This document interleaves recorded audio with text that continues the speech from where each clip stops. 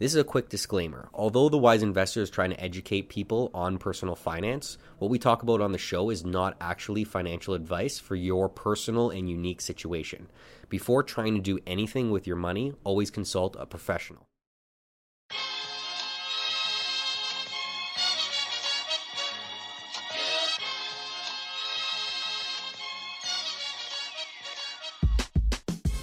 Hey, this is Anthony. And I'm Sal. And you're listening to the Wise Investor Podcast, where we help Canadians become more financially literate, one post at a time. This is what they did not teach you in school.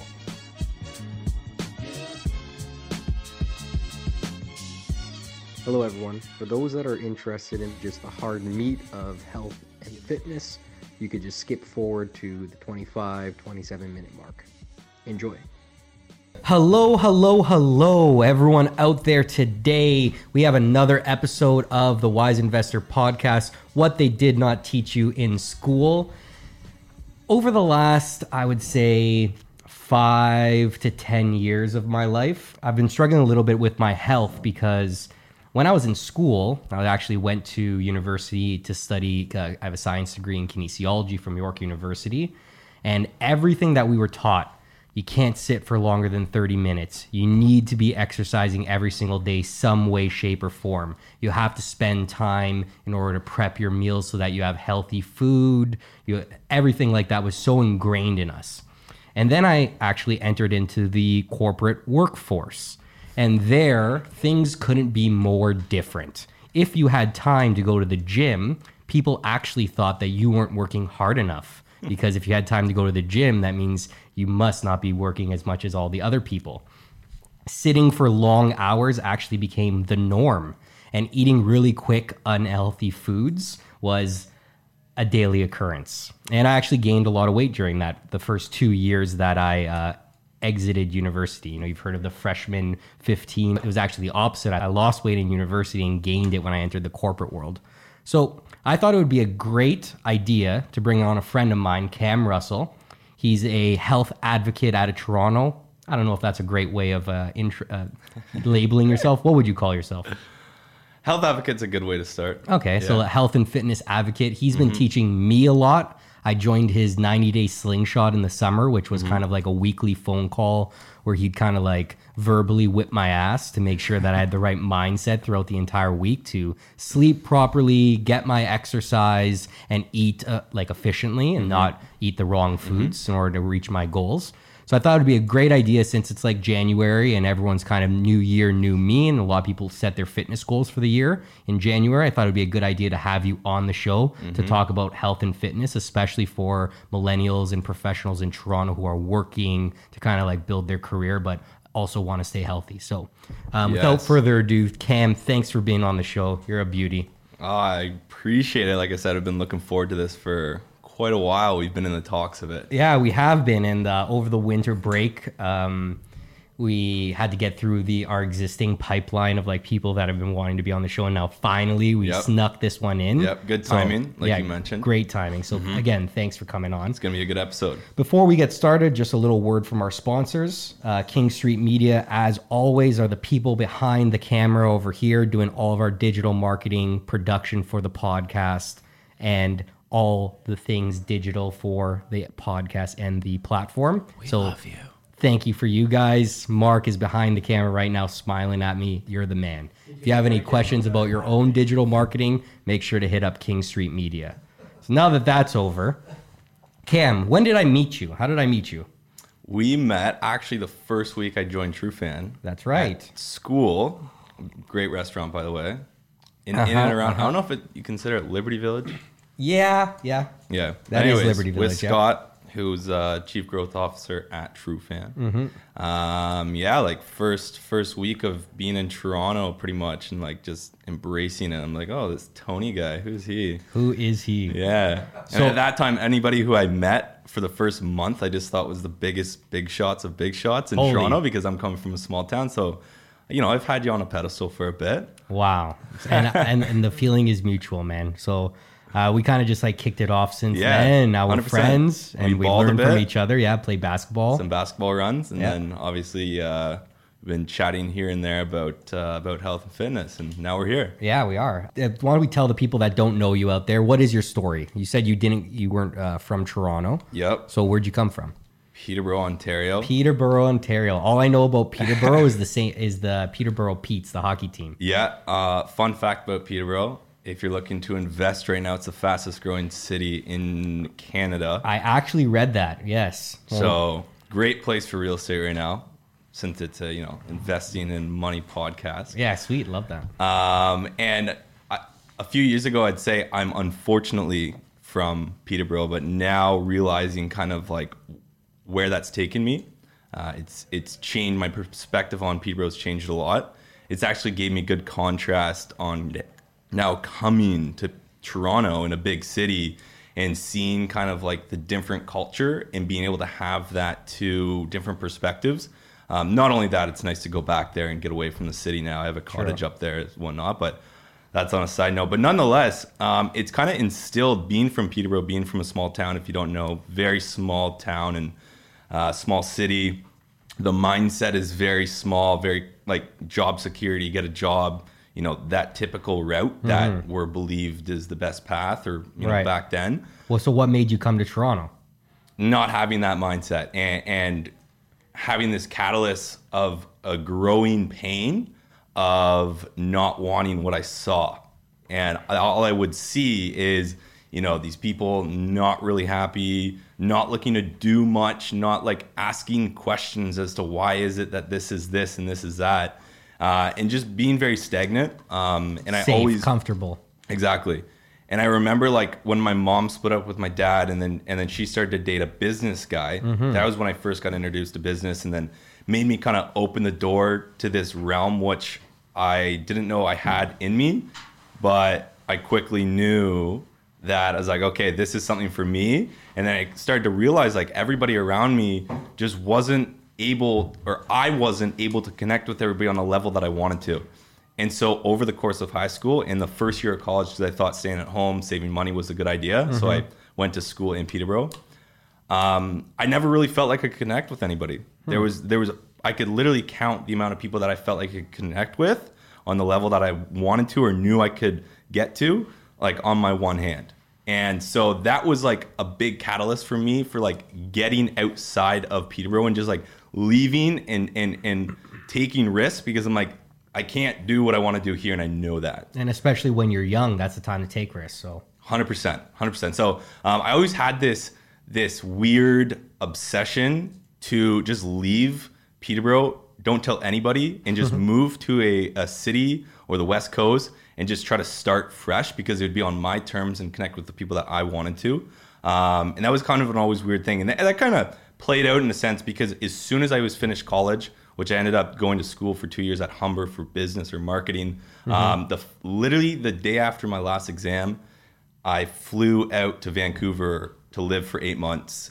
Didn't know anybody. did you have a job lined up? You just went out there? I did. Or? I wasn't that dumb. I had a very good job that was a sales job, a door-to-door sales job, selling pest control. Jeez. They paid for my rent there, so it was an amazing opportunity to go there, live rent-free. Right. And they paid for my car while I was out there as well. So I had a car. I got pretty situated. That's a pretty really good quickly. job, Yes. actually. Okay. So I did that for 4 months. Did you ever think that you were going to like be a sales guy?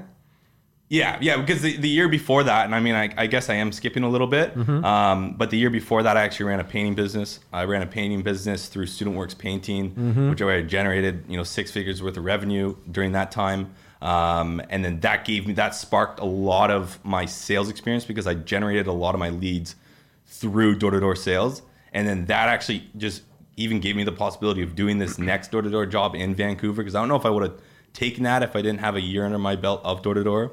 But Man, nonetheless, sales is hard. Were you naturally good at that? I'd like to say I'm very empathetic, so I can read. I like to think I can read people very well, and so that naturally like allowed me to understand what people were looking for or what the things were not to say. I see a lot of people starting out in sales. They just like say a lot of stuff that you look from a third party and you're like, why are you saying that? But like you're so caught up in like the pressure of trying to sell something that you say this stupid stuff that yourself in a normal situation would be like, oh my God, like, why am I saying that? So I think I had a natural, like, little bit of advantage, but nonetheless, everybody has to learn. And I've definitely learned a lot, made a lot of mistakes, a lot of, F-ups. So, you could swear on the podcast. Okay. It's Okay. cool. I didn't know if I should ask Shit. that, Fuck. but yeah, nonetheless, that led into, I would say, where I am today. Most people, when they get into sales, because there's this interesting statistic that I'll never forget. There's about like 400,000 millionaires in Canada. All right? Okay. And I might have told you this outside of the podcast, but really quickly, 400,000 millionaires in Canada. Yep. 200,000 of those, so 50% of them, are doctors. So if you take that out, none of us are doctors here. There's another 200,000 left millionaires in Canada. Of those 200,000, 1% are salaried employees, 3% are executives, C-suite executives or senior level managers, 7% are salespeople, and 89% are incorporated business owners. Yep. So realistically, if you want to make a lot of money, I always tell people you need to learn a high value skill or a high paying skill. 100%. And one of the biggest ones out there is sales. 100%, hands down. One of the hardest parts of sales is handling rejection. Yes. Not necessarily the empathy part. I love that you said that. It's important, but handling rejection. So you have any how do you get through that? Do you have a mindset trick or any kind of like advice for people out there that have to deal with rejection and aren't that great at it? Yeah, two things. One, self-worth. If your self-worth is down, you're going to get crushed. Oh yeah, that's so true. 100%. Like, if your self-worth is at the point where you know that you're just a beast and you know what you're offering is amazing and you can help people, then you can't be touched, because that's coming from an internal factor, right? No external thing is going to help you get over rejection. You can watch as many motivational YouTube videos or listen to as many talks as you want, and that might get you over some humps. Yeah. But at the end of the day, like, if you're playing the long game, you need to have a high self-worth and believe, not self-worth dollar-wise, internally what your mind is telling you. Right. Do you have a high self-worth? Do you think of yourself highly? The second thing I would say is understanding that every interaction from a sales point is individual.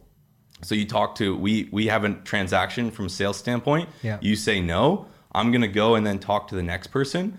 First of all, maybe at some point you guys talk about us doing, a transaction, but the time being that initial yes or no, they don't know that I've just talked to you. They're all separate. It's all very, very separate. And so that was the big thing, especially in door to door. Every time I knock, it's a fresh. new opportunity. It's a new chance. New slate. Nobody knows that I just knocked on 100 doors before, except for myself.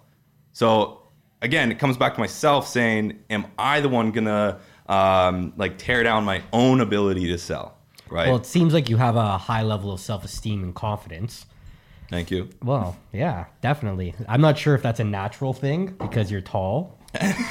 One being one thing, like natural. Okay. There's natural reasons why people are confident, For but then sure. there's also thank you because sure. you did have to build that mindset Yes. too. So for people out there that are not too confident in themselves, like, do you have Yeah. anything how do you stay so confident? Yeah, again comes back down to working on your internal game, and I think that'll naturally be like a narrative of this podcast, because that's something I preach is the whole belief system, and whatever you've built as a belief system, whether that belief system has been factored by external factors from your parents, your social group when you were growing up, to your social group now, to your teachers, how your teachers treated you, to the sports teams, to how the sports teams treated you, like all of that stuff. all a Yes, product. sure, all of it is an external factor, but nothing can get inside of what your belief system truly is, right? So the way I do it, and this is part of what I do on a daily basis, is you obviously, I think anybody here has heard of affirmations. Definitely. Right? So affirmations is a huge thing. We affirm things whether we consciously do it or not.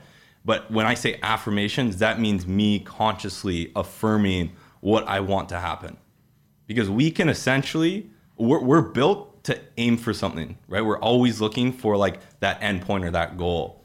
And if we're always saying that goal is to fail or to be worth less, because our external factors are telling that's what we should aim for, then we're going to always try to aim for things that are lower on the standards, lower our self-esteem, why we aren't that good, because that's the goal we're aiming for. But if the goal is aiming for success, the goal is aiming for self-worth, then we're going to not only affirm things to us and say things to our internal self that we are better, but we're also going to look for opportunities that is going to point us into that direction. And it's a snowball effect too. And that's the other thing is the more you do it, the flywheel comes in. The flywheel effect is a huge thing. It's like your beliefs create your actions create your results, and then back around.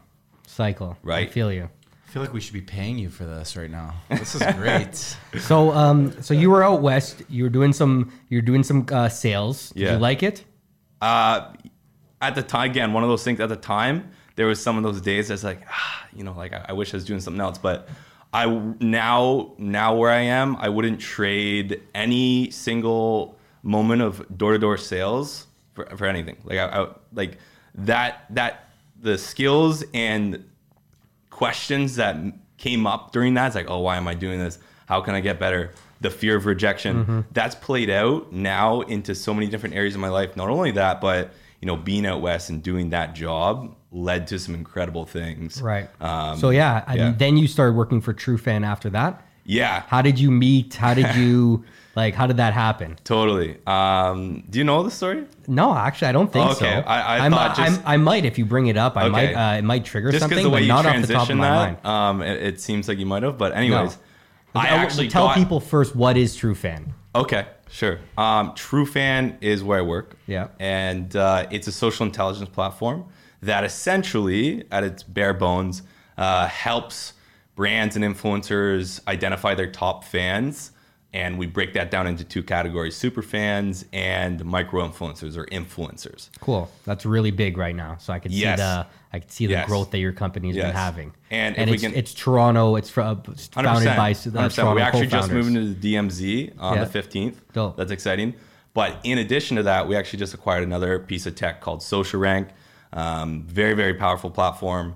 And where TrueFan goes really deep, SocialRank goes really wide, in the sense that instead of just looking at that top 20%, that top engaged followers, which there's a time and place for that for a lot of people, SocialRank goes wide in the sense that it looks at your entire follower range. And then you can look at macro characteristics and filtering capabilities of your audience and or industry audiences. So say maybe I'm the NFL and I want to get some MLB fans to start to watch NFL. Well, I can see what the MLB fans are now doing from SocialRank, where before, that just wasn't a thing. So cool. Very, very cool purchase on TrueFan's side. That's massive right now. Everyone's looking for an edge on analytics, especially when it comes to the social platform. So what you guys are doing there, big fan. Especially because it's Canadian founders. Yes, we need more of those. Yes. So how did you meet them? How did you hear about them? How did it get on your blip radar? And what made you kind of leave your sales job to go there? Yeah, love this story. And I think Scott can attest to this as well. When I was out west, and back to the point of being out west and what I did there led to so many things. Long story short, it led me here. But the long story of that is I actually linked up with Scott through DMs, hit him over on Instagram, saw he was out west because TrueFan at the time was out west, and just reached out to him like, hey, looking to grow my network, saw you're in sales, I'm in sales, let's link up for a coffee if you're down. Yeah, sure. Scott, being the great guy he is, met up with me for a coffee on a morning, and then we chatted, things went along great. He invited me over to the Hootsuite office actually. In Vancouver? In Vancouver, because that's where we were working, because he was working out of there through LOI. And with that being said, we sat there, we chatted for a while, and things all went really well. And I didn't really think of anything of it because I was just working, he was working, da-da-da. But I was actually making some sales calls while I was beside him. And so when I left, we stayed in touch, we grabbed a few beers, but he actually came back to Toronto. That's right. And then coincidentally, I also came back to Peterborough and left Vancouver.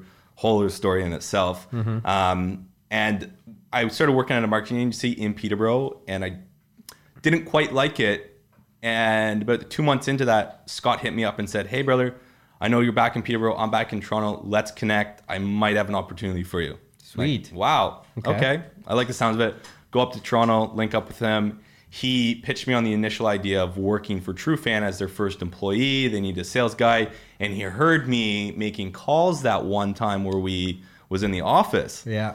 And so he was like, hey man, loved how you were taking those calls, good at communicating, fast forward, I think it was about 4, 5, 6 months ago.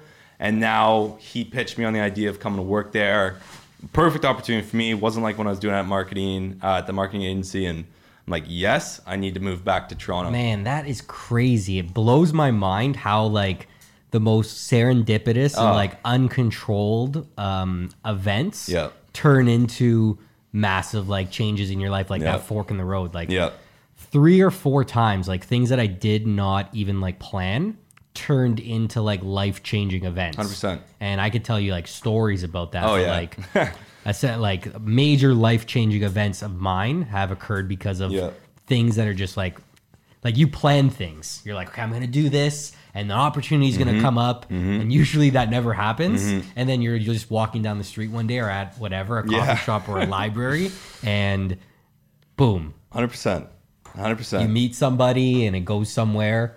That's really interesting. Yeah, I like big that. believer in the universe. Yeah. And the universe gives you what you need, not what you want, and that definitely plays a part of it. Cool. All right, so you work at TrueFan. It's a marketing company, Yes. startup, Yep. tech company. Yes. But you also, on the side, are really a health advocate, as we could call it. Yep. Personal fitness coach. You're really into nutrition, and now you've been teaching me about sleep for the last like 7 months. Yes. What made you, have you always been interested in that? What made you really kick that up a notch? Totally. Because for those that can't see, Cam is in beautiful shape right now. You dating anybody, Cam?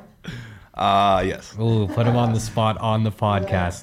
Sorry, ladies. You know, me and Stefano are still single over here, so if you guys are interested, it's Stelefano at We might Stelefano. have to cut this part out. Alfio. Alfio. Cue Alfio. Alfio, you might have to cut this part out, but okay, sorry.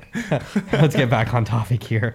So Cam's in really good shape, and I would say that that's a hard thing to do, especially being in the startup world where you're working like crazy hours and it's unpredictable in a way. So what has made you kind of get on this track or this passion of yours? Again, something that's been sparked when I was younger. Maybe we can flash a picture of me when I was younger, but I was a skin and bones kid, like weighed next to nothing. And I was the same height. Like I was about 5'10", 5'11" when I was in high school. And now I'm only about 6'1", but I weighed like 150 pounds. So for a taller kid, that's really, really skinny. And that deep down always bugged me a lot in the sense of like, this is where my mind went. I wish I was fat or overweight or like, bigger, so then I could actually go and lose the weight instead of being skinny, because I couldn't gain to save my life, because I didn't know about, nutrition or how much to eat or how to eat well or how to train at that point. So I just couldn't gain weight. And all my other friends are gaining weight, and they're like, and I'd be out on the football field or like volleyball or basketball, and I just would find myself being restricted because of my body. And so subconsciously that kind of like struck a chord. And then when I left high school, I was like, hey, if I'm going to college and I'm meeting girls, like I need to put on some weight, which then that was pretty much That's a good motivating factor. Yeah, that was my primary like motivator. Leaving high school, going into college, and not gonna lie. And then, but once I got into it, it obviously very much changed. But that was the initial catalyst. And then from there, I started working out right after high school, and I was like 16, I think, late birthday. And then from there, just kind of had that journey where it was just training, and then realized I need training plus nutrition. Then it quickly changed from nutrition and training combined, which then got me definitely up some weight with some strength, and I was making really good progress. And then really took a passion to it when I was in college, and really just understood like what it can do for you. I started to see that like a door opened a bit, and I was like, okay, I like the way I'm feeling. Like the first thing that it did was give me confidence. Like being Back to that confidence thing. 100%. It gave me more confidence when I felt better in my body, which I didn't in high school. So that was the first thing. And the next thing, I started to feel better and have more energy. And obviously my strength went up, and, playing sports and then, the physique, that obviously adds too from the physical side of things. But then when it came into it, like the nutrition and training only got me so far.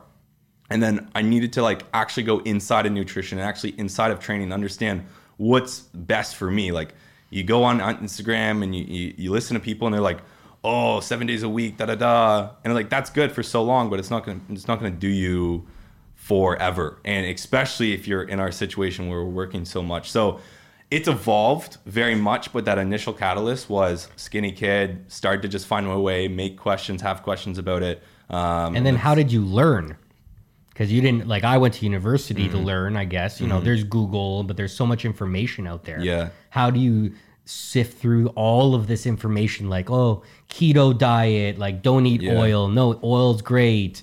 Like, oh, doesn't really matter what you do. It's about calories. It's the macros. No, it's the micros. And, like, all this kind of stuff. And, like, certain people's body types are different than others. Big one. So how do you have a place that you like to go to that's really good to learn about the latest stuff? Or do you have some kind of like trick for people to sift through all the stuff out there? So, I mean, use yourself. This is something that I think has gotten me a long way, especially in this area, is I've always tried to be as in touch with my body as cliche as that is to say, in touch with my body. And when I say that is I'm using my body as the feedback loop.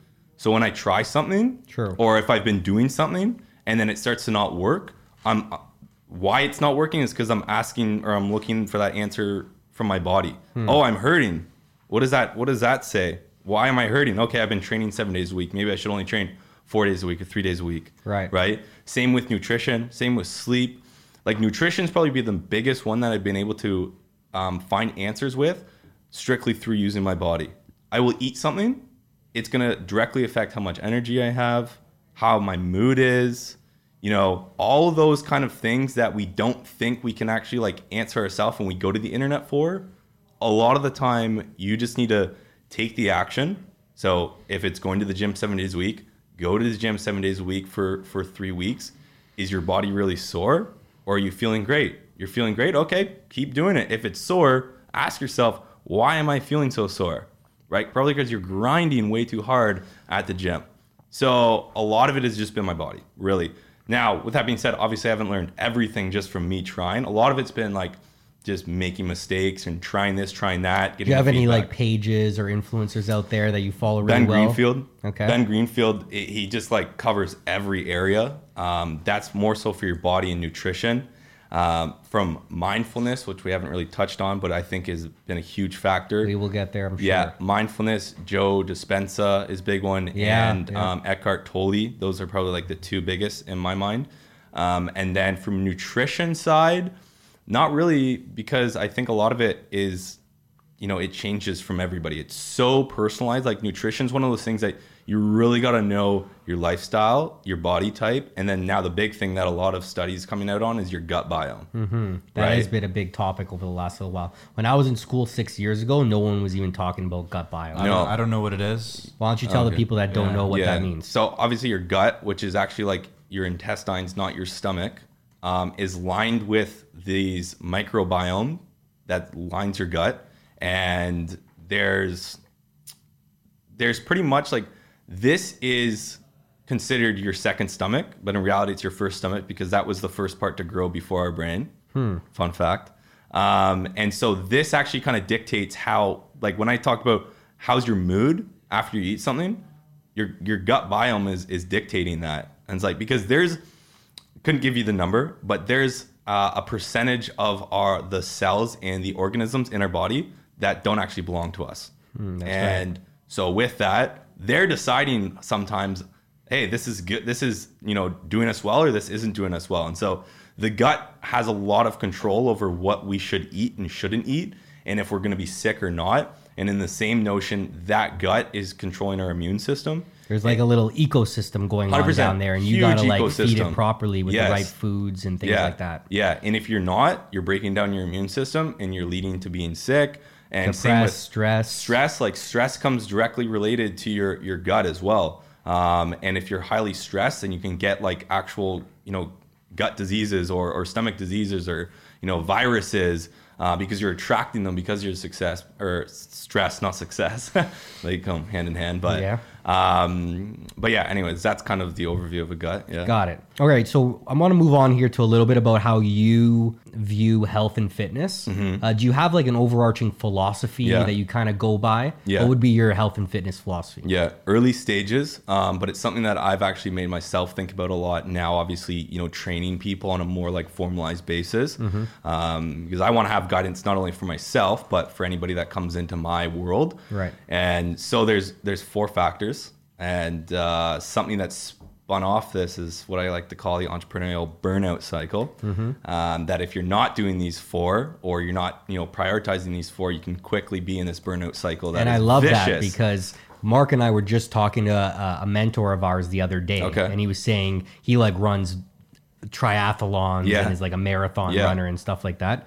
And what he said to us is, you got to be in shape because it doesn't matter how smart you are. If I'm in really good shape, I'll outwork you. Essentially, he said that. 100%. And if you're smart and in good shape, you see Jeff Bezos and like those big time CEOs that wake up every day and exercise, and they're in, Olympic size, Olympic athlete shape.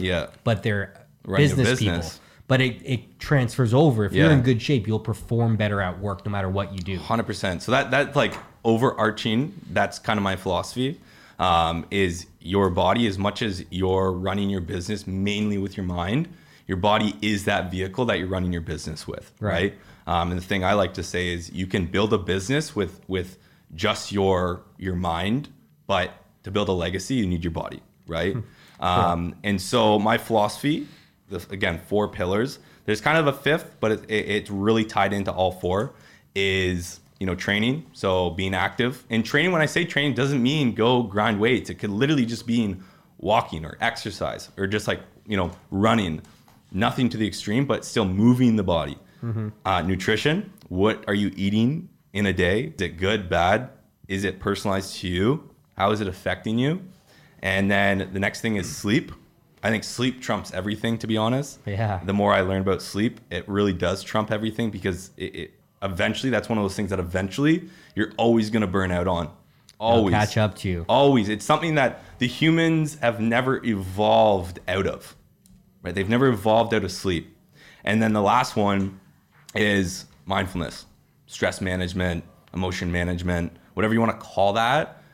Being not in control of your mind, but being kind of the driver, right? Your mind can control you, or you can essentially navigate the waters. So it's one or the other. But those are the 4 pillars. That's really good. Yeah. What is the 5th one? The 5th one that kind of straggles that, again, you can argue that these 4 can play the lead, but environmental factors, right? So in a workplace, is the seat that I'm sitting on good for me? Or do I have a standing desk? Do I have a treadmill desk? Am I getting it? Can I get up and move around each day? Or am I at a place where it's frowned upon to go and take a 5-minute break every hour and a half? Right. Is there sunlight? Am I getting sunlight? Like, those are the kind of things Are the walls blue? That's an inside joke, because we had really, really blue walls in our office, and Mark was going crazy. He made us repaint the entire office. Yeah. No, I love that. And why do you think it's so hard for people? I had a mentor, and he used to say, being successful is simple, but not easy. And it's the same as exercising too. It's not like everyone out there doesn't know that those 4 things are super important. Everyone knows that, but it's simple, but not easy to do. Why do you think that so many people don't have those 4 pillars in their life locked down? Love that question. Fires me up when you ask me stuff like that. Sure. Love it. I think that, again, coming back to that narrative I was talking about, it starts in your mind, right? You have the belief that it's going to take up too much of your time. You have the belief that it is actually very difficult. How many of the people that say like, oh, I know exercising is good for you, sleep's good for you, eating good's for you, that all those pillars is good for you, but is only taking action on like one of the pillars, and one of those pillars, maybe they only like took action for a week and then it's like, oh, this is way too hard, right? So because you build up this belief in this overarching shadow to all 4 of these pillars that we call health and wellness, way too big. So they were like, these are way too hard. They're going to take up way too much of my time. There's no way, especially coming from our standpoint of like entrepreneur running businesses, tend to work 12 hours a day, always stressed out. All that stuff is due to a lack of that. But then our mind, and this is where our mind, when it controls us, it screws you over really, because your mind is telling you all these things is way too hard and takes up way too much time. So hence we can't do it because we have a business to focus on, or we have a career to excel in, or we have a friend group we need to go see because I haven't seen them in a while. But in reality, if you took 10 minutes in the morning, 30 minutes in the morning, 30 minutes at night, and 5 minutes intervals throughout the day to take care of yourself, like that's all you really need. But people don't see it as that. I know, it's tough. And so like I see a lot of people, especially entrepreneurs, because they're so devoted to their business, and I can get why, because it's their baby. Man, I fall into that all the time. Like you look at me over here. I'm not in the best shape of my entire life, right? And it's because, to me, going to the gym, it's like when I'm there, I'm stressed out because I'm like, oh fuck, should I be doing something else, right? Or then it's sacrificing sleep or my personal life. And that balance that we were actually talking about this morning, everything's essentially a balance. It's tough. But then 6 months through, I'm burnt out in bed because I got the flu or something like You're that. in an entrepreneurial burnout cycle. Yeah, and I'm like, damn it, if I only took care of myself, then, Yeah. So that's tough. I don't know what the answer is, but I think if anyone knew what the answer is, it would be $1 billion idea. But I just want to move on a little here to a couple tips for you, or a couple questions for you. All right. So we're gonna hit each of those pillars. I love it. And I'd love for you to tell us maybe 1, if you can do it quickly, then 2 tips. We're tailored here to like that professional that works every day. That's what I look at. 9 to 6, 9 to 7 kind of worker that they're trying to find time in the day. Love it. Right? So kind of like life hacks, any kind of tips that you have, all right? So people, biggest complaint about exercise. I don't have enough time for exercise. Or by the end of the day, I'm too tired. Yeah. Right? What do you want to say to that, exercise-wise? You're too tired at the end of the day most likely means you haven't been sleeping enough. And then even if you do get good sleep, when you're eating food, it's low quality, spiking your blood sugar, and then it makes you crash at the end of the day. Or you're having too much coffee and it's making you crash, same thing. So at the end of the day, you're like, I'm so tired. But it's like, it wasn't the work that was draining you. It was either the stress, food, or lack of sleep. So that's the first thing. So again, for me, even I'll go work out in the morning because I know that at nighttime I'm tired. Yeah, right. Quote unquote. Because even though when I do get my ass to the gym at nighttime, when I'm done working out, I'm like, you feel I'm amazing. up for another 5 hours. Amazing. Right. So tip there again, like it's kind of hard to give a tip because all of them are so interconnected. But specifically in training, the one thing you could be doing in training or exercise or moving the body is just do it on a consistent basis. It doesn't have to be a lot. And when I mean consistent time frame, I mean daily. So I'm not even daily, hourly, bi-hourly, whatever. You wake up in the morning, you can be doing 10 push-ups and 10 air squats. That's your morning. You work for 2 hours, you get up, you move around. Just getting up and walking. If you can go outside, if it's nice out, just walk for 5 minutes. That's all. And I find there's a snowball effect to that too. Yes. Because then eventually by week 3, you'll be like, I could do 15 exactly. push-ups. And you should, because your body's going to get adjusted, right? But just moving throughout the day is huge. And then obviously if you do have time to go to the gym, but you don't have a lot of time and you want to just work from home, get resistance bands. Great way to do it. And if you hit me up in the DMs at Cam Russell, I'll show you a workout for resistance bands. Sweet. But super easy. You can do this stuff at your office space. But nonetheless, move throughout the day. All you need to be doing is walking, but at least move. That's it.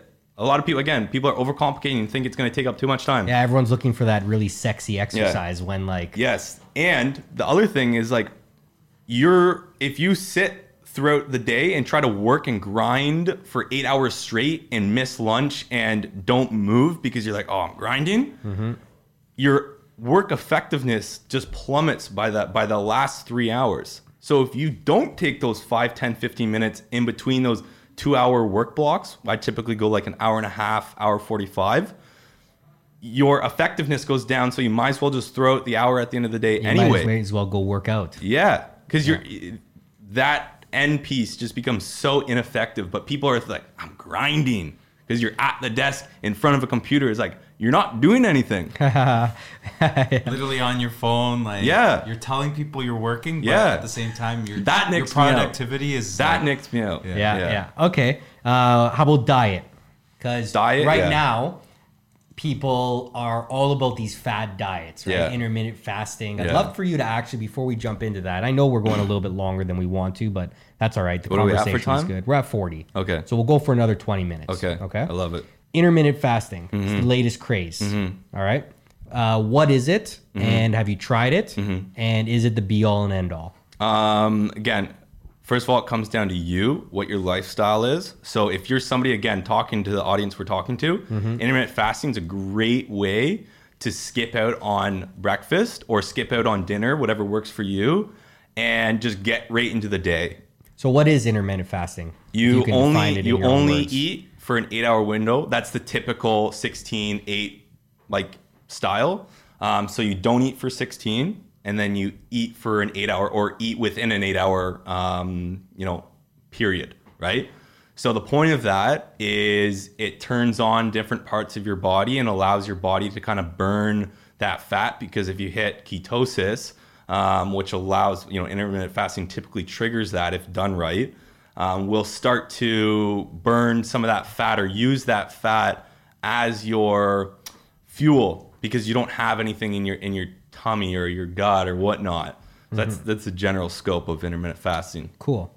I like that. All right. So now when we get to diet, most people are looking for a quick, Harvey's burger or something like that. Yeah. They don't have time to prep their own meals, or, they skip out on meals, right? And then they have a big meal, high sugar, blood level, and then they crash. Love it. And then they're lethargic. I don't love it, but by most people, you're referring to yourself. Right? No, I try to. Well, Cam's actually helped me a lot on that. But yeah, I fall into that. I fall into that for sure. So, what are some tips that you have for diet for the busy professional? Totally. I'll let you tackle that. Totally. First thing, don't call it diet.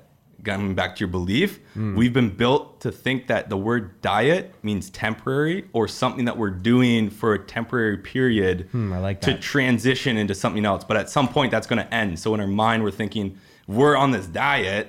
It's only lasting for a month, 2 months, 3 months, but it's going to end. So just call it your nutrition, right? That's the first thing. Again, coming back to your mind, huge play. Because you want to think, like, what is this doing for me? And you want to start to thinking of food as fuel for your performance. If you don't put in the right fuel, garbage in, garbage out. So a huge mindset shift. And you have to fuel your body every day. You have to fuel your business, right? Not your body. You have to fuel your business. And so garbage in, garbage out. Putting garbage in your body, you're putting garbage into your business. So that's the mind. Like, take that mind shift. That's good shit right there. Yeah, take that mind shift first of all, and then secondly, again, it comes down to who you are, what kind of person you are. For me, I might do a lot better with a lot of carbs, slow digesting carbs. If you eat a lot of like white bread, white rice, anything that's like sugary or has lots of sugars in it, just because it's not candy doesn't mean it doesn't have sugar in it. A lot of stuff that's a big myth right there. Right there. Any kind of like really simple carbohydrates. Because a sugar's going to turn into a carb's going to turn into sugar anyways. So if it's a simple carb, meaning it's like some kind of processed bread or pasta or dough or whatever, there's a huge category out there. Bagels. It's going to spike certain kind of bagels. If it's like a white bagel, it's going to spike your blood sugar, which is your glycemic index. And anything that is high on the glycemic index, you can search up glycemic index chart. Anything that's high up there, like above, I'd say like 60 to 70 to be safe, like 70 to be safe, you're going to eat that. And then 30 minutes to an hour later, depending on how fast your body will metabolize it, you're going to crash. And you're going to have that crash, and then your work productivity goes down. And then your day goes. Then you might have a coffee. Yeah. And if you have a coffee too late, you might not sleep. Exactly. And then if you don't sleep, you're not going to be able to exercise. And if you can't, and the cycle starts. But these foods, though, why is it that we have like dough, for example, pizza? Like I crave pizza, and I'm sure so many people do. Yeah. But I don't crave like avocado on toast. Like I crave pizza, but pizza is the one that makes me feel bad. So like, why do you think that is? So that's a great question. It's weird, no? Sugar, It's an anthropological question. Simplest way to put it, sugar or any type of sugar spikes your dopamine. Dopamine makes us feel good. Like, we'll just keep it short there. Same But thing that makes isn't you it feel good when you do cocaine. Not But saying isn't that you pizza do, a salty Stefano, product? but- Like, is there no? But pizza has processed dough. Okay. Processed dough is a simple carb that turns into bad sugars, essentially. Oh, okay. There is good sugars, but it turns into a bad sugar, which then, in a sense, spikes your dopamine. Maybe not like cocaine or actual sugar, right? If you're just eating like a candy, but it's still going to do it to a degree. Yeah. Hence why we love crave that. That's a good explanation there. Can you tell us about coffee? Because Coffee's great. Can you give me the half-life thing on coffee, or how much coffee you should be drinking, or when you should be drinking it? Simplest thing is like, don't drink it past 12. Unless you're staying up till like 4, 5, 6 for whatever reason. Again, don't advise it, especially if the sun's down. But don't drink past 12. Why? Because the half-life, what you're talking about, the caffeine stays in your system for so long that you need a good 12 hours for it to digest, to be like actually out of your system where it's not affecting your sleep. And people are going to be like, well, I fall asleep great after having a cup of coffee at 6 o'clock. It's like, it doesn't matter about how easy you fall asleep. It's how deeply you're sleeping and the quality of sleep when you are asleep. You might fall asleep great, but then you're going to be tossing and turning in bed. That's what coffee's doing. Coffee's making you sleep very lightly. So coffee's great. I love coffee. It's a good stimulant. Make sure you have it black. Yeah, obviously, right? Well, not obvious. People love their Timmy's double One doubles. milk, one sugar for me. Sorry, guys. Yeah. Anyways. You almost just made Cam's resting heart rate go up by saying that. No, Sorry, coffee's guys. great though. If you're intermittent fasting, coffee's great. Black coffee won't break your fast. And something called MCT oil, which is medium chain triglycerides, is a strain of coconut oil. You can put that in your coffee, and it's going to slow the digestion, and it's going to curb your appetite. Cool. So, So perfect segue to sleep. amazing. All right, so I first started seeing more of this because of Joe Rogan's podcast with that Professor Walker, who has a book called Yes, Why I was We going to Sleep. mention him. Yeah, I have his And book. Yeah. and I got his Audible book. Completely changed my mindset on sleep, and then I Love it. also got a Fitbit, which Love tracked my sleeping patterns. Oura Ring. And you have Let's the go. Oura Ring, which Yep. kind of like is a Fitbit but goes on your It's just for sleep. just for sleep. Yeah. Okay, so tell us a little bit about that, and then I'd love to hear what your nighttime and morning routines are. Okay. And I want to touch on mindfulness too. We'll get to that next Okay, for sure. cool. So sleep, again, huge thing. How many hours of sleep Yeah, I was just should you going to say get? that the standard first thing that anybody's going to say is you should get 8 hours of sleep. And the funny thing is, the biggest thing that I realized since getting my Oura Ring, which tracks your sleep, is the time you're in bed is not the time of sleep you get. So do not mistake the amount of time that you are in your beds, like lying down and or like sleeping, does not correlate to the amount of time of sleep that you actually get. That's the biggest thing that my Oura Ring, and that's hard to know if you don't have something that can track it, because you're not going to be like waking up and then like counting the minutes that you're awake throughout the night and then like pressing a stopwatch. So get something to track it is amazing. Any wearable tech typically has it now. But the thing with sleep, first thing, coffee. We just talked on it. Don't have it after 12. Second thing is eating foods that are going to actually aid your sleep, not, hurt your sleep. So things like sugar, any sugar at night, pretty much the same as coffee, because it's going to activate your system rather than like cool it down or wind it down. Lights, these bright lights, if we stood in here and then tried to go to sleep right now, obviously it's midday, so we shouldn't, but it's going to keep our bodies alert. The hormones, serotonin and cortisol, those are going to be active throughout the day. And that's something comes into play with the circadian rhythm. Our bodies are naturally attuned to the sun, whether it's sunny or not. We're still in tune with it. It's Right. proven. And so with that, we want to be going to bed and waking up somewhat with the sun. Not the moment it comes up or the moment it goes down, because obviously in the winter, right? Yeah. But we want to imitate an environment that is matching the sun's rise and wake. So I say within an hour from the sun waking and falling, no. But an hour within the sun falling, you should create an environment that essentially replicates the sun down. So what I mean by that, no bright lights, dimmed lights, if you can, lights without blue light. So warm, mellow, red light. I have a pair of blue light blocking glasses. I recommend Gunnar Optics. They're really good. I just got them. Yeah. Those help repel the blue light, which allows your body to start to produce melatonin. I feel like Mark would really love those glasses. It would help you a lot. They're amazing because you can work at night, but it's like creating an environment that your body is thinking that the sun's down. So I work at night, but with my blue light blocking glasses on. Easy thing, your phone, very basic stuff, your phone, putting it on like nighttime mode, and then on your laptop, which is huge, or screens, downloading Flux, F.LUX. That's going to go with the curvature of the sun, and your screen's going to get pulled of the blue light as the sun goes down wherever you are. Highly recommend that. Cool. Those are some tangible tips. Very good. Very good. All right. What do you do when you wake up? What's your morning routine? Morning routine. I've been pretty dialed in on this lately. So sweet. Let's hear it. First thing I do, first of all, I'm trying to get to 6:30 wake up, but right now I'm at 7:30. So wake up at 7:30. Pretty much first thing I will always do is drink 500 milliliters of water. Highly recommend that. Our body's dehydrated overnight. We have nothing in our system. Way too many people just wake up and drink coffee. So 500 milliliters of water.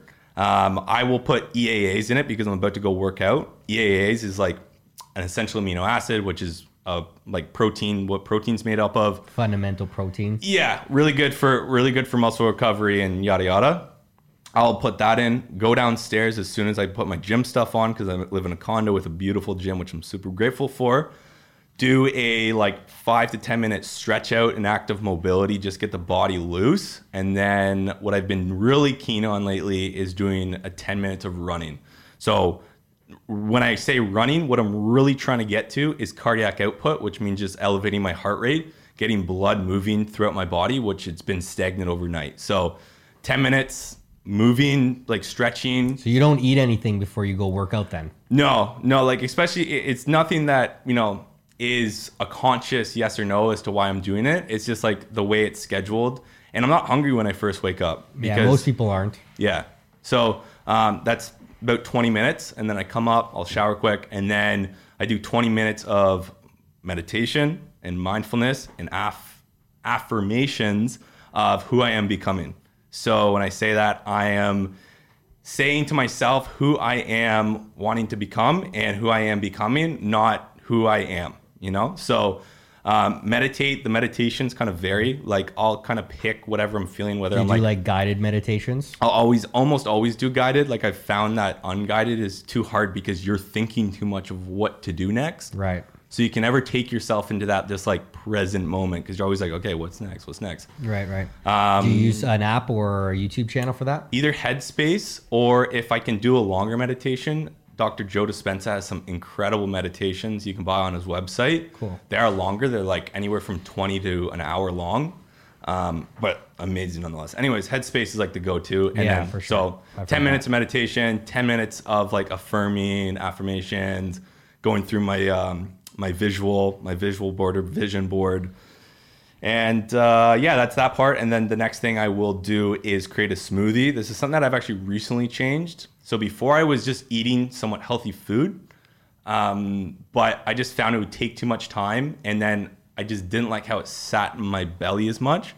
So now a smoothie, I'll try to list this stuff off real quick. Yeah, go for it. So MCT oil, a mushroom blend for concentration, whey protein, 2 eggs, spirulina, which is like greens, really good greens, frozen blueberries or frozen berries, avocado for fats, and what else? Hemp seed oil for omegas, and coconut oil. I think that's everything. Wow, that is a power breakfast right there. Yeah, and it's just good, solid, like good, refreshing, like pretty fat smoothie that just like feels good. It keeps me full for like till 1 or 2. And then I'm off to the races. So after that, I'll sit down out wherever I'm working. And the first thing I always do is read for 15 to 20 minutes to get the mind moving, just like I did with the body. Get the mind moving and then review my day quickly and put my timer on for the first work block. So I have timers. I have my timer on for an hour 45. Once that timer goes up, I will take a break, move, chill, and then go into the next session. If you could do that even for 50% of your year, that would be game changing for a lot of people. Like 100%. That would be life changing for a lot of people. Yeah. The mental mindset that you could be in, and that like snowball effect feedback loop that you would be in is just it would get a lot of people out of a lot of ruts that they're in right now. That's the goal. Love that. That's really cool. Do you want to touch upon mindset? I would love to. And then we'll move on to some closing questions. Yes, I love it. So mindset, like not even mindset, your beliefs, which really what it comes down to, your beliefs and how you perceive everything is connected to your nervous system and your brain. And it's everything. Like I truly believe, like from how you live, like I said, sleep, training, and nutrition is everything, how to fuel the body right. But your belief system is how you fuel your mind and your career and your life. Like that's huge. And if you don't have control of yourself, and when I say that, I mean like, is your mind controlling you? Or are you able to steer the ship, right? You can't control the thoughts that come up in your head. That's just inevitable. You know what I mean? Like everybody's had weird thoughts. You're like, where'd that come from, right? And people take like almost offense to themselves that they thought about that, or like whatever, you know? Like, you know, when you go to like a really tall building and you stand out on the balcony, you're like, oh, what if I jump? Yeah. Right? It's like, that's not you actually saying like, should I jump? But that's just coming up because it's just like a thought because of your belief system. Right. So it's like, are you in control of the ship? If not, you need to figure out how to control that ship and get, you know, in front of the wheel. I was actually, that you bring that up, I was reading a book that one of the partners at KSM recommended. It was called What to Say When You Talk to Yourself. Okay. I'd really recommend that book. And essentially, the book is all about positive affirmations and what we say to ourselves. Yeah. Essentially, the premise was that before you even, like when you wake up in the morning, before you even start your day, there's the book says 1,000 negative things that you say to yourself. Probably, yeah. By training just inside your head. Probably. So you wake up, I'm tired. Yeah. My body hurts. I don't want to get up. I believe 15 more minutes. I've been there. You get out of bed. Oh, I still have those. I don't look good in the mirror, right? Yeah. Blah, blah, blah. And the negative things just boom, boom. And that's why I do affirmations consciously, because and that's what the book says. Yeah. You have to do them consciously. Yeah. Because a lot of people's mindsets, just over conditioning, is to say negative things about yourself. So you have to like mentally and consciously say positive things to like build your brain to be more positive. 100%. And it is a flywheel. So eventually it gets easier, and eventually you'll have those thoughts of like, oh, I'm ready for the day. Like when I wake up, I'm like, let's freaking do this. Yeah. You know, like not like, oh, 10 more minutes. Like, oh, this is like dreadful. So yeah, it definitely is proven not only by myself, but you see some of the top people in the world and they do stuff like that. Cool. So, right now you work at a company that tailors around digital marketing and social platforms. Yeah. And you are a pretty big social media content creator yourself. I see Somewhat. a lot of your LinkedIn stuff. I'm sure you got plans for this year. I got plans. Right now I've been taking a dip for, you know, planning, putting some priorities, but for sure, yes. So how has social media helped you in order to build your own personal brand? Yeah. Well, social media as a whole has just helped me a ton. It's an amazing tool when you use it right, again, right? Are you in control, or is your mind in control and are you mindlessly scrolling? So let's go back to that for a sec. But how has social media helped me with my personal brand and where it's got me? I see myself as a business regardless of if I'm working at a startup or not. When I'm in that business or in that startup, I see myself as my own business. So my personal brand and social media has got me to where I am today. It's got me my job, really, reaching out to Scott on DMs, right? True. Now it's got me clients. It's made me connections. It builds relationships by me putting out on my story and on my feed of what I think, my philosophies, my values, you know, what I'm trying to, my message. It builds relationships with people that resonate with me without having to actually like build those initial relationships or build that interim relationships until we actually talk again. So I love social media for that, because you can put your message out there and whoever wants to resonate with it is going to, and then they're going to approach you or you're going to approach them at some point, and the relationship is already built to an extent. And now the conversation isn't like, hey, who are you? And what are you about? And I don't know, like, what do you sell? It's like, no, I know, I want in right now. I like that perspective, actually. Like, social media kind of like, it can cut the small talk. Yeah. And get in more both deep. ways. And this is the one thing I like in both ways is like, if I meet somebody new, I can go on social media. It's like, is this somebody I want to fuck with or not? And the second I see, you know, this post or that post, I can just be like, nope, I don't care about talking to them. That's something I've been huge on, is protecting my time. Could that hurt you as well, Stefano? What do you think? If you judge someone too much by their social, can you judge somebody by their social media page? I said this to you last week, I think, and it's honestly the opposite. I said, how can you, if you never met a person, how can you fully, you know, judge them based on a digital platform? Sure. But at the same time, I do agree with what you're saying. But if I met somebody in person and then after we're like, oh, what's your LinkedIn? What's your Instagram? And then afterwards I have my initial, you know, observation. We can make a decision really quick on who this person is subconsciously. Now we have a little bit of data. We go to the social. We can kind of confirm that. Because if somebody's sitting here telling me like, oh, dude, I've been grinding. I've been doing this and that. I love health. I love page and then you go like traveling everywhere. And they're traveling, they're partying, they're posting negative stuff. Like just alone, the kind of energy that is portrayed off that, I will make my decision. Because if this person's really important and needs to be in my life, somehow they will be. I like that.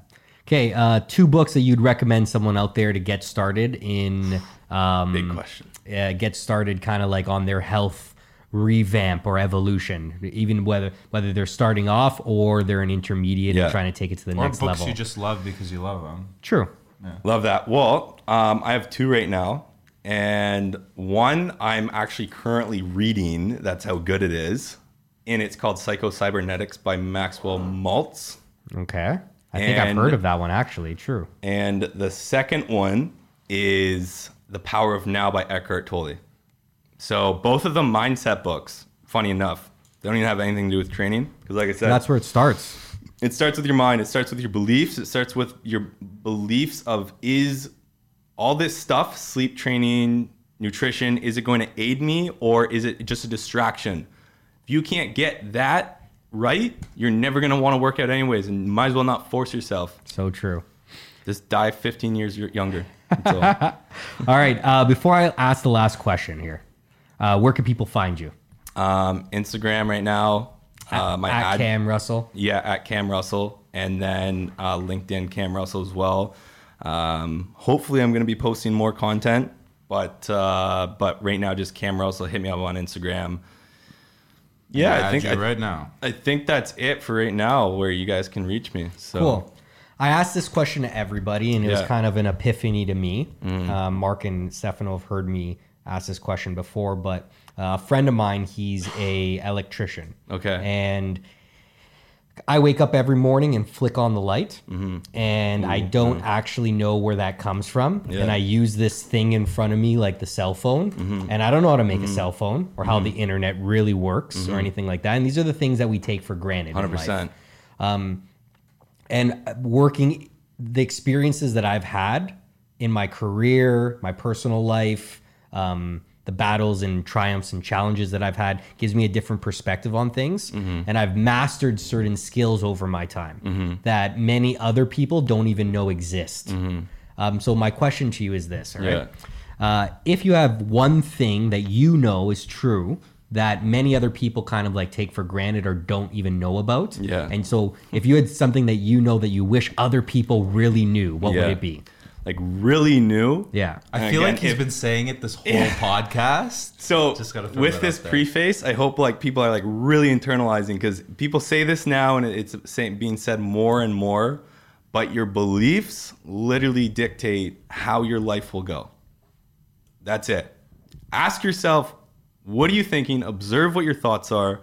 And you can predict right now, if you went on a linear path of how your thoughts were right now, you will be able to predict your future. So your beliefs create your actions create your results. If you do not look at where your beliefs are and what they are doing to you right now, you're not going to make change. I love that. Cam? Yes. Thank you so much. We went a little bit over an hour now. For good reason. Cam has to get to a meeting. We got to get back to doing what we do's best. And I hope to have you on again sometime. Let's do it. It's an absolute Okay, pleasure. it's been a pleasure, wealth of guys. knowledge. Yeah. Until next time, this is What They Did Not Teach You in School. Ciao. Ciao for Let's now. go.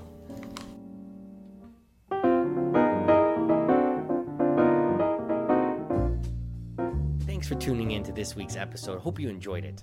Be sure to follow us on Instagram at The Wise Investor. Until next time. This is What They Did Not Teach You in School. We hope to see you soon.